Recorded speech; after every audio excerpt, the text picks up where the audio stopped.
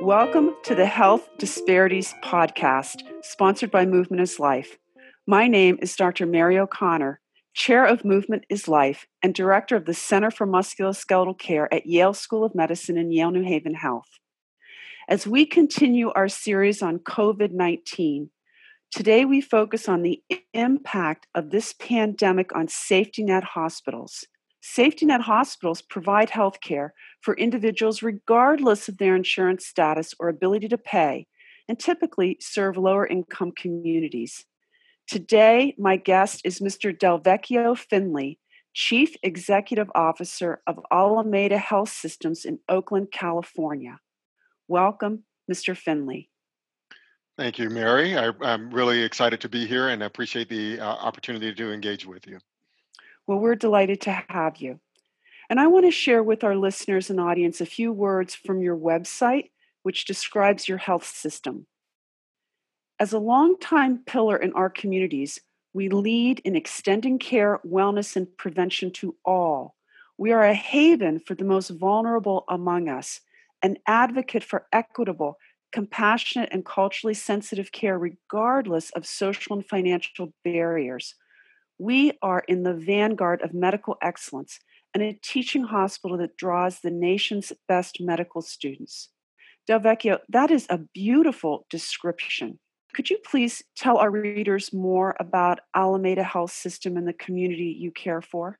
Absolutely, and thank you for the kind words. I think it really is a reflection of both who we hope to be for our community and aspire to be as individuals who are privileged with the opportunity to serve this community.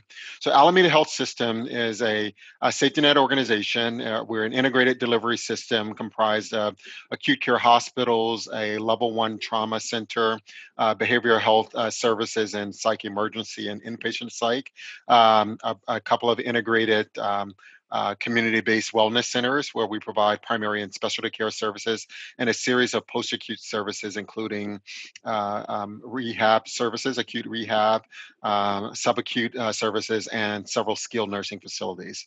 We're based in Oakland, California. We have about 4,600 employees, have over 800 beds across our system.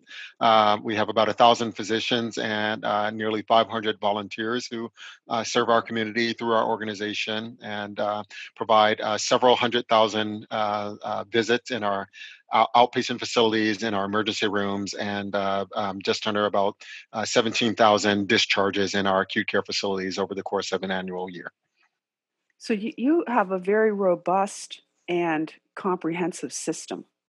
We do. We very much do, and we're fortunate to do that. We have our local elected officials who really have a really firm value base that says that everyone in our community has the obligation, I would say, or we have the obligation to provide equitable access to high quality of care to everyone in our community, irrespective of their race, ethnicity, ethnic background, their national origin, gender, and or their socioeconomic circumstances.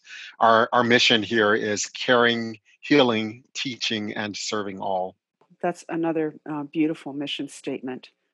There are many challenges to delivering on that mission. Can you share with our audience what some of the major challenges are for you just in normal life? Yeah. And because I want people to have some appreciation and feel for what a safety net health system is and provides, and the kind of challenges that you face in normal times. And then we're going to evolve into a conversation about the pandemic. Absolutely, Mary. That's a great question, and you know, sometimes we're so steeped in the work that we do that we actually lose track of the intricacies and the uniqueness of this great privilege that we have to serve our community. But having had the opportunity to work in several settings around the country, or around the state in particular, many of them similar to my current role with Alameda Health System, but also a few outside, I would say safety net organizations serve a very unique role in our community. Some of the differences in terms of challenges that we often address within our community is that we have individuals who we serve a disproportionate number of people who are either uninsured or on public insurance of some form, which generally is categorized as underinsured because the nature of the coverage that they have may not sufficiently provide for sufficient reimbursement for the course of care that they need. A large part of that is because of what we have now aptly described as the social determinants of health, in that we have a vast number of our patient population who are not just confounded with healthcare needs, sometimes some very serious healthcare needs in terms of acute conditions and or chronic conditions like cancer or diabetes or heart failure and things like that, that for any of us would be quite consuming and would be an intense sort of effort just to focus on caring for ourselves in that context. But oftentimes our patients in our population are confounded by even a host of other challenges like equitable access to housing or insufficient access to housing, food insecurity, access to stable employment so that they can then provide for housing and other social needs for themselves and their families, transportation challenges and the like. So we are often, and again, a privilege, and we have a great foundation and volunteers and donors in our community who help us, but the needs can often overwhelm the system and are very great in terms of not just providing for excellent, high quality care, but supporting individuals to get to appointments, to maintain those appointments, to be able to have sufficient food so that they can take medicine that they may need to take, have access to those medications to keep them from being readmitted for avoidable reasons, getting them into reliable and stable sheltering and things like that. So these are a lot of things that we have to do in addition to meeting our patients' care needs.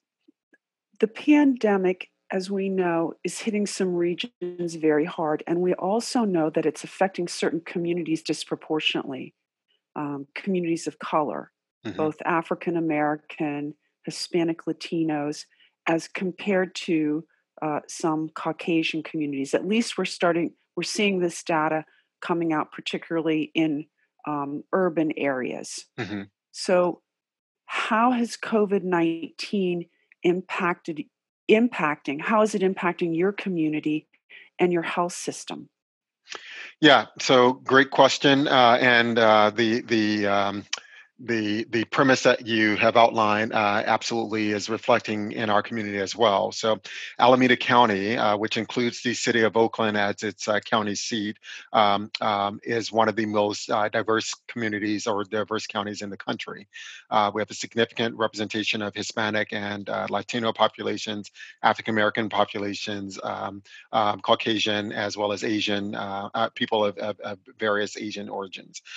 We serve a population that is quite diverse in the ways in which we just described, but also the socioeconomic spectrum that we serve. And so in our county, we've seen to date a little over 1,100, I think, positive COVID-19 patients. Um, um, Fortunately, not as many patients have been requiring hospitalizations, though we've had a lot who have required hospitalizations and ICU stays and ventilation to support their course of care. We have not experienced a significant number of deaths, but obviously, our heart goes out to any one who has lost their life relative to this viral pandemic or anything else. But we have had a very responsive public health system here, as well as the care delivery system here with our partners.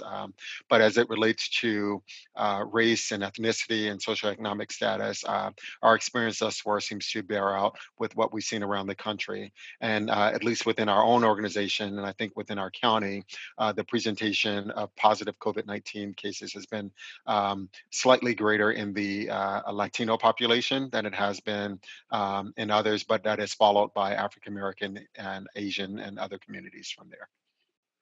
So here you are, CEO of this basically safety net health system, and along comes COVID-19. Walk us through kind of your thought process of how you were going to prepare your health system to deal with this major public health crisis. I mean, the likes that, I mean, I've never seen it in my lifetime, right? Right. And Right. and you have a responsibility to your employees and the patients in the community. I mean, this is tough stuff. So how did you play this out in your mind? How did you think about the steps that you needed to take? Yeah, it's a great question. So, our efforts for responding and preparing for the pandemic to present in a meaningful way in the United States started late January, early February, as we monitored things that were happening in China and in other countries, and starting to present themselves in the U.S. We have an emergency incident command system. There's a similar sort of response system for emergencies that hospitals and other entities use for mass casualties and other sorts of issues. We started ours virtually because at that time we had no presentations, or at least no known presentations within our organization. But because we know how viral pandemics can play out, or are likely to play out from what we've Mhm. heard, certainly didn't expect this. We started to do some of the things that we expected, which is to start to take inventory of personal protective equipment that we had, look at our disaster preparedness plans, start to prepare for looking at our facilities and seeing what sort of things we needed in terms of things like ICU beds and ventilators based off of what we were seeing in other countries. We were doing that work sort of in earnest over the preceding weeks. We were actually preparing for and had submitted a request, fortunately for us, fairly early on for additional PPE from the Strategic National Stockpile, because in early March, you may recall, we had our first known presentation of community spread in the Northern California area, and that happened concurrent to a Princess Cruise Line ship being just off the harbor here in the San Francisco Bay Area. Mhm. So we fully implemented our system, just as the decision had been made between the collaboration between the city of Oakland, the state of California, and the federal government to allow the cruise ship to dock in Oakland, and to immediately appropriately disposition those patients on the ship who were COVID-19 positive, as well as people who had delayed care needs, whether they were U.S. citizens or otherwise, that may need to be treated in some of our facilities in the local area. So we obviously, as you alluded in your question, had to consider what we currently had in our inpatient facilities, what we were currently experiencing in our emergency rooms, and began to prepare to accommodate some of the needs that were going to come through supporting just that disembarkment of the cruise ship. And we were able to do that successfully. We didn't have to take the other sort of public safety interventions around sheltering in place and reducing our clinical load in terms of reducing surgeries, elective surgeries, and clinical visits during that week. But it happened shortly thereafter. Effectively, the following week was when we started to see more incidents, particularly in our neighboring county, Mhm. but starting to gradually come to our county as well. And really want to thank the solid leadership and direction from some of our local leaders to begin sheltering in place and to implement measures that allowed us to ratchet up our planning, our response. I mentioned we had requested something from the Strategic National Stockpile fairly early. We got a almost an instant um, um, contribution of masks and gowns and other personal protective equipment fairly early on. That helped us in our response, while then we started to actively work to secure more to prepare for the surge. So, how are things different for Alameda Health System today in terms of the clinical services that you're providing compared to normal?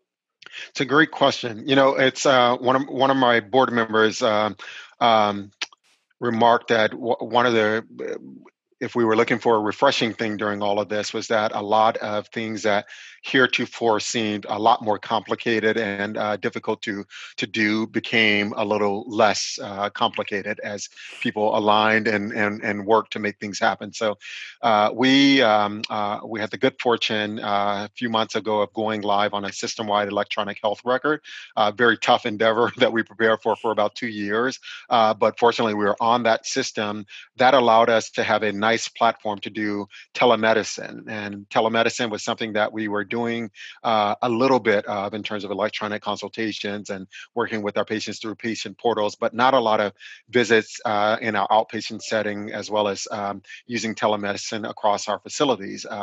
Part of that hampered by the reimbursement environment. As I mentioned, we struggle often. We benefit from supplemental funding and other things, but the gap is always there. Well, suddenly reimbursement for telemedicine was available. Suddenly dollars were directed to be used to convert as many visits as possible in support of social distancing to telemedicine. And we were able to mobilize our IT teams and some of our external colleagues and partners to be able to do a lot more of that in a very compact period of time to convert as many of our visits over that were appropriate to that sort of thing as possible. So we've done several thousand visits via telemedicine now. The patient feedback actually has been quite good. They are avoiding the commute. Some of our patients sometimes have to take 2 or 3 buses to get to us and then get back home. So now they're getting calls directly from their provider in their home. Sometimes they're engaging their loved ones in a teleconference so that everybody's participating in supporting that person's care. And they're getting very as focused attention on their needs as they would have if they were in person, but obviously in this virtual context. Some of that actually including more proactive outreach on our parts, because we recognize that people are sheltering at home and sometimes in situations where they're the only person around, and we're wanting to make sure they have what they need, and if they absolutely need to come to a visit, that we do that. So that's been a big part of how things are different. I will say on the inpatient side, if I may, and in our EDs, our community has responded to social distancing. We have less volume in our organization now than we normally would, which is refreshing because that means that people are at least okay. Hopefully, it means that people are okay and they're taking care of themselves and they're trying to make sure that they continue to be well. But at the same time, that means that as essential workers, and we are deemed essential workers to be ready for the surge, we are losing a lot of revenue that we rely on, and so the cash flow is a bit of a challenge. And obviously, we are constantly struggling with reliable access to PPE to protect our staff and to protect the patients who are within our facilities. So I want to follow up on the comment that you made about telehealth. And I often think, necessity is the mother of invention, right?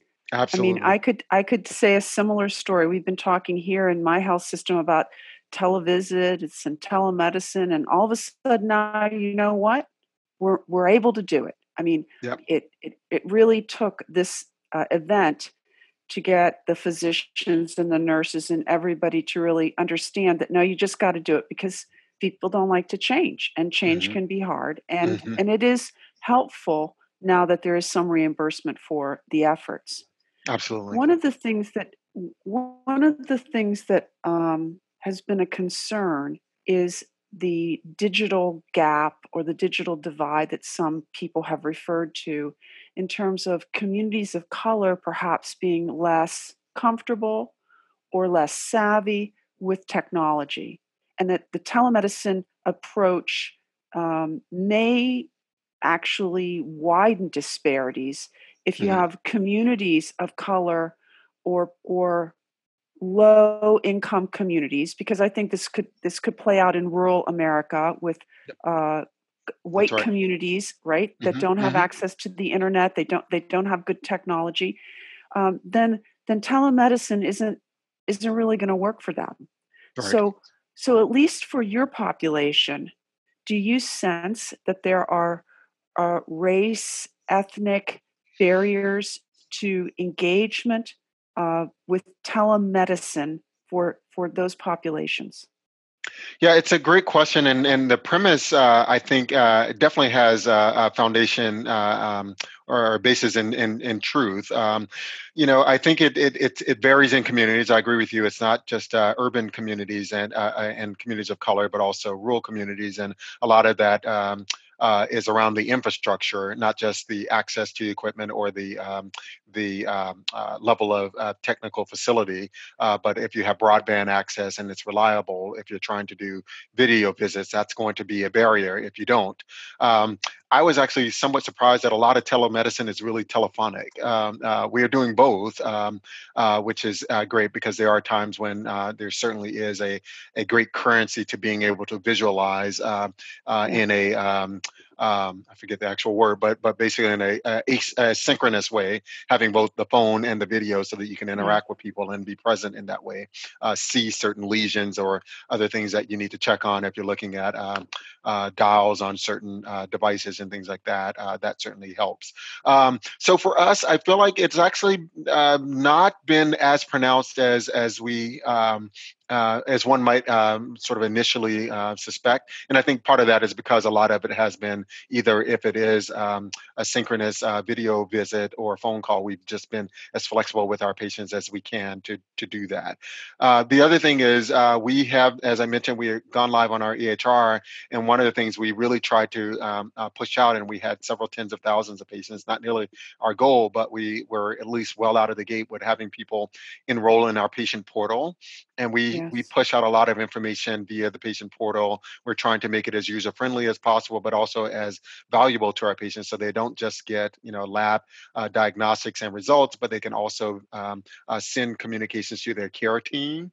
They can schedule appointments and things like that. So we've been gradually, I think, closing that gap for our community, and also I think the gap is a bit more pronounced, not just in a socioeconomic context or a racial context, but it also is there's a age-related context as well. So, in many of our communities, cell phones are sometimes more ubiquitous than food, unfortunately. But it's a means and a necessity of life, and I think people have understood that. Now, having reliable access when people are using things like I guess they're called burner phones or phones that aren't just like established phone with a longitudinal sort of basis, but one that you buy for the number of minutes and things like that. That can be a bit of a Right. challenge, but we're doing that a lot more. One of the challenges for us internally, I would say, on the inpatient side, is the ability to invest in.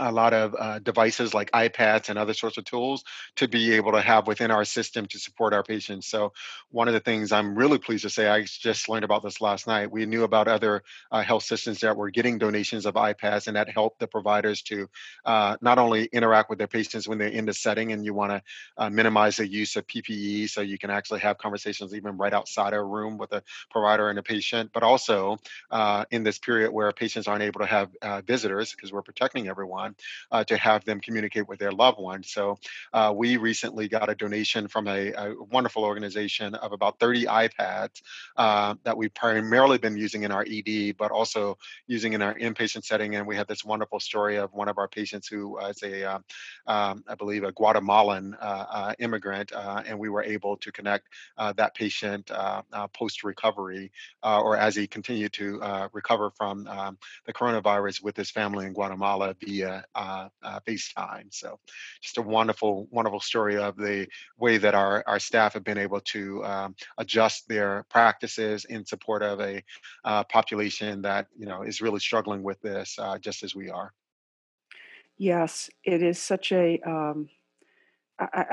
It's hard for me to even describe what it's like to take care of patients in the hospital. I still do. I've been doing hip fracture surgeries. I mean, people are still Mm, breaking their hips, hmm. and have those patients be alone in the hospital. It's just unthinkable. I Yeah. mean, it's like a never event that would have been before, Yep. and now this is just what we have to do, Yeah. and it's difficult. I mean, it's very difficult for the patients. It's very difficult for their families, and I mean, I find it's difficult for me too. Hmm. So Hmm. the sooner the sooner we can get through this, the better for all. I think Absolutely. I know everyone would agree with that statement. So about your healthcare workers, have you had to lay off people? Have you had to decrease their payment? I mean, we read about healthcare systems that are reducing compensation Hmm. to their physicians and nurses, and I mean Yeah. different providers in their systems Yeah. because of the significant financial impact. So how have you been able to manage that in your system?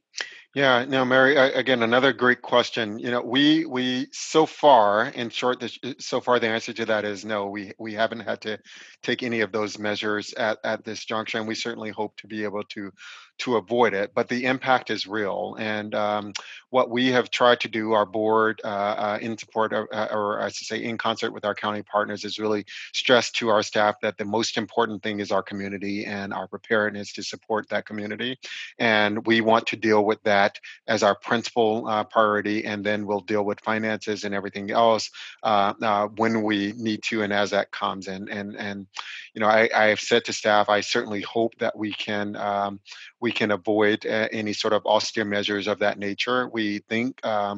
That unfortunately, with what everything else that's happening in our economy, we may actually end up with more people who are on public insurance and programs, and that is a significant portion of our payer mix. And so we could actually see an increase in people who are enrolled with plans that are assigning them or allocating them to our system or enrolling in our care at our system. So we'll see what the future holds. The current situation, though, is quite tough, but it hasn't gotten to the point where we've had to either do layoffs or furloughs or any of that stuff. We have had staff who've had to take leave for various reasons, whether to care for themselves or a loved one. We were exempt from the Families First Medical Leave Act that Congress passed a couple of months ago because we're healthcare providers and essential workers. We took an approach as an organization that we really wanted to honor our staff and recognize the challenges that they're facing in adapting to this in their family situations and their personal lives as well as their professional lives, and try to remove as many barriers as possible to supporting them so that they could support the community. And so we did extend those benefits to our workforce, and that quite honestly has put a bit of a strain in certain parts of the organization that people have begun to use them, understandably so, to meet their personal needs. So far, we have not invoked any of those things. We have had staff who have generously volunteered to take leave as our volume has been down, or to flex downward, and we've been doing some of those things. But other people electing to use vacation. A lot of our administrative staff to support or out of respect for the generosity of our taxpayers, and make sure that we're being good fiscal stewards. So we're monitoring. We're obviously pursuing all the resources we can through the federal government, state, and others to support the organization from lost revenue and costs that we continue to incur, and the benevolence of our donors, which we're hoping to receive more support. Our foundation has done a good job so far. We need more, and we'll see where we end. But so far, we've been okay. I feel the need to comment on the vision of the leadership in your community and the support that you enjoy. No one is going to let your health system close or fail. I think that it's clear from your comments that that your local political and community leaders understand that a safety net hospital is as important to them as the police department or the Hmm. fire department. Hmm. Um, but I'm interested in advice that you would have for someone running a safety net hospital who doesn't have that level of backup support, not because people in the community may not believe that it's important to keep the hospital open, but just Hmm. because they don't have the resources to provide. And Yeah. I asked that question because it was a couple weeks after we had stopped doing elective surgeries here, and I was speaking with a colleague of mine who practices at a small hospital in Kansas. And she told me that they were still doing elective surgeries. And I was really kind of taken aback. Hmm. And I said, well, how's that, how's that working? Hmm. And she said, well, we screen patients. Well, what do you mean you screen patients? There's no testing. I mean, we don't have enough tests. Well, we Right. check their temperature. Now, we all know that that's not an effective way of really screening patients. And she said to me that the balance here is this community needs this hospital. And in Mm. order for this hospital to survive, we have to try and generate as much financial revenue as we can to support the hospital, Hmm. or the hospital will close. And when we get over this pandemic, there will be no hospital for the community. Mm. And I think it was a very important perspective, because I'm not sure that a lot of people in this country understand that we have seen a record number of safety net hospital closures, and not just in inner cities. That's Everyone right. can think about Hahnemann in Philadelphia That's right. last year, which was still shocking to me. I went to medical school in Philadelphia. I Mm. mean, I couldn't imagine Hahnemann closing. We see record numbers of rural hospital closures. So what advice would you give the CEO of that hospital or health system that doesn't enjoy as much support as you do? Yeah, great question, and let me be clear.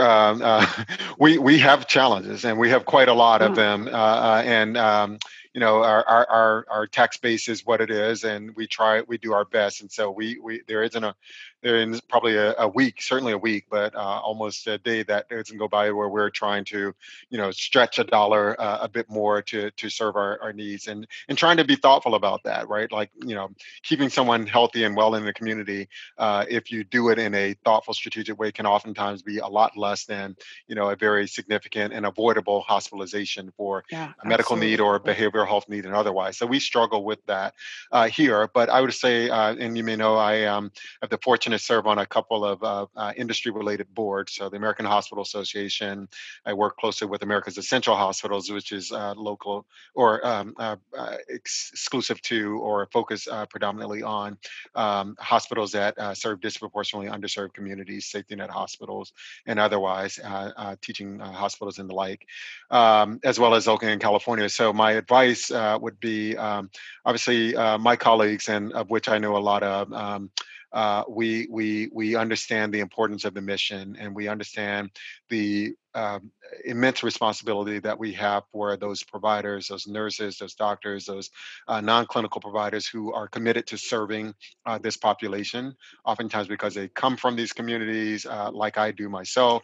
And so it really is a calling, just as it is for others, but really a calling and a privilege to serve these communities. And so I think we take that, and it really, the case makes itself. And so we have an obligation to work with our local leaders, but our state and federal leaders to be that voice, to give voice to what's happening in our communities, and do provide the best advocacy we can to say, the absence of resources to support an integrated delivery system, whether that is all within one system or a collaboration between others, not just to purely keep a hospital open. I have to say that. I mean, that is incredibly important in some communities. Is much more important than others, because it can be not just the largest employer, but sometimes the main driver of the economy for those communities. So totally respect that. I think we have a responsibility to advocate as fiercely as fiercely, I should say, as we can for those communities, and at the same time work closely with our communities to say this is a community trust, whether it's a public hospital and safety net, or not for profit, or even a private hospital. And because of that, we have to work with the community to say, how do we scale it to be able to serve the community needs, but how do we look at this in a much more robust and integrated fashion too, so that we're not just serving the need of the organization and saying the hospital absolutely has to stay open, it has to be the size that it is, it has to have the services and the configuration that it is. But let's work with everyone to say, if it makes a lot more sense to have a robust ambulatory infrastructure here, scale this back, maybe not close it completely because we want to sustain as much as possible or make it as sustainable as possible, then we have an obligation to be doing that. And that's really tough. There are no easy answers here by any stretch of the imagination, but that's what we have to do. And I think we'll engender the type of support and goodwill as much as we can, because we're not advocating for ourselves, we're advocating for the community. And at the end of the day, that's who we serve. That's exactly who we should all be serving, right? Is our communities. Absolutely. Let me ask. We will get through this pandemic. We're going to come out on the other side at some point. What is it that you would like to see happen would help make us more resilient to the next pandemic? That's a great question. A really great question. Well, I mean, if you had a magic wand, right, Hmm. and you Hmm. could wave it and say, "I'm going to make this better," what would you want better? So that Yeah. because it's probably unrealistic for us to think this is the last pandemic. I mean, this virus could mutate. I mean, who Hmm. knows? Hmm. And and how do we be better prepared in terms of health of individuals? Yeah. Obviously, we could be, we can look at PPE, we can look at vaccines, we can look at supply, we can look at all kinds of things to hopefully be better prepared if heaven forbid we have another pandemic. But what would you want to have happen in terms of health in communities that would make Yes. your health system be able to be less burdened, have fewer patients on ventilators? I mean, what would you want to have changed? So just to a nod to what you just said, though, preparedness is certainly something that we have always espoused, and in fairness, have done. There's a lot of things that we have unfortunately endured in this country around either mass shootings or other forms of mass casualty, where our resources and the might of our delivery system have really shown up. People, the heroic nature of our providers, our doctors, our nurses, and everyone really can rise to that occasion. I think this pandemic and a viral epidemic or pandemic like this really does underscore, like, your heroism only goes so far if you're not addressing the structural basis of what's happening in your society. So, to me, your question raises that point. We have talked a lot about, and we've done and made some strides in many areas, some more than others, around health equity and inclusion. And it is certainly something in our organization we've struggled with, but I submit that we have to continue to struggle with that. We say that our sort of interpretation of what it means to advance population health is that the people who we serve aren't just the recipients of our care, but they're conduits and the facilitators of our care, of the care that we offer to them. And I think in that way, that means that we are doing things to truly acknowledge those underlying disparities that they face, and dealing with them in a much more holistic way. So not just a handout, as the adage says, a hand up. And it's tough when you think about it from a healthcare delivery perspective, because I understand many of my peers, and they say that's just not my expertise. My expertise is getting you that surgery that you need, getting you that diagnostic test that you need, getting you, in and out and up and on your way in 3 to 4 days, and avoiding that hospital acquired infection. That's my wheelhouse. That's my technical expertise, and that's absolutely vital. We've got to find a way to make sure that where that other expertise lives, which is absolutely in the community with our public health partners, and make sure that the investments in those areas are substantial enough that collaboration can happen in a way that expertise is leveraged and combined with ours, and the community is better for it. I think this really just called that out. Some people think that we need a lot more hospital beds, we need a lot more ventilators, we have to be ready for the next one of these. And maybe there's some argument to the calibration of those things and how we coordinate, making sure that we can marshal them and coordinate that better is absolutely the case. But I worry that if we do if we lean too much in that direction, knowing how expensive that is and how much it takes to sustain that, that we may inadvertently be furthering the very disparities that we're trying to address, which is we need to get more upstream. We need to take care of people better. We need to make sure there's equitable distribution of resources that are consistent with need, and not just with where their infrastructure already exists or where the resources may already be robust, because that may again just be exacerbating our problem. We have to get upstream, and we have to serve communities that are marginalized in ways that brings that floor up to a level that it may not be where everyone else is, but it can't be so low that when we see these things happen, we're just completely caught flat-footed. And I think that's we have a responsibility to do a better job at that. I could not agree more. And I think addressing the underlying health status of individuals in our communities and really targeting those lower health status individuals or groups to try and get them healthier will be just to help them be healthier, right? But when we think of it from a health system, I mean, think of the resources that we could save, and of course the lives that we can think of how a pandemic or some horrible flu season could be shortened because people are fundamentally more resistant to getting sick. Mm-hmm. And really, I think getting our minds around how we're all connected in this, and we cannot feel that we're isolated. That's right. So, I mean, money, position, affluence doesn't protect you from this virus. That's right. And everybody has some risk and some exposure. So let's all be healthier so that everyone's risk can be lower. Anyway, that's what I hope we come out the other side with more people aligned with that vision of how we need to, a rising tide lifts all boats, right? Make everybody healthier. I couldn't have stated it better. I think you hit the nail on the head, and I really truly hope that is the one of the key takeaways we take from this experience. And I believe we will get to the other side, but we have to avoid having this level of an impact and a disproportionate impact the next time this happens, whenever that is.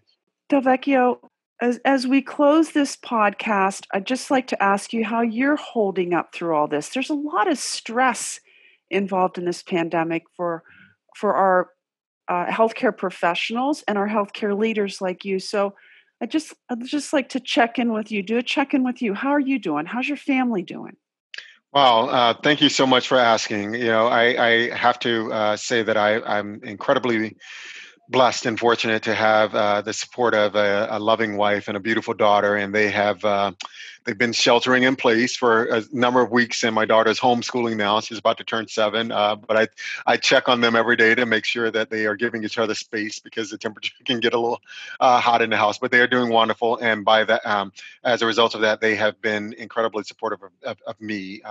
Since this has happened, we've been basically running an incident command 7 days a week, and that has resulted in me largely consistently doing 6 to 7 day rounds here at the hospital. And as I mentioned to you earlier, I'm in a polo shirt here and a hat because I've been rounding with our EVS staff and assessing our practices around cleanliness and making sure that they are safe, and really valuing the incredible role that they play in making sure that our patients and our staff are safe as well. And so, really, I draw my strength from them, and seeing people be so selfless, and to really stand up and honor this community and their expectations of us to be here to serve them when they need us even more than they normally do, has just been it's been reinvigorating for me. It's been inspiring for me. I share it with our organization an adage that I heard as a kid, and my chief operating officer reminded me of, and it was that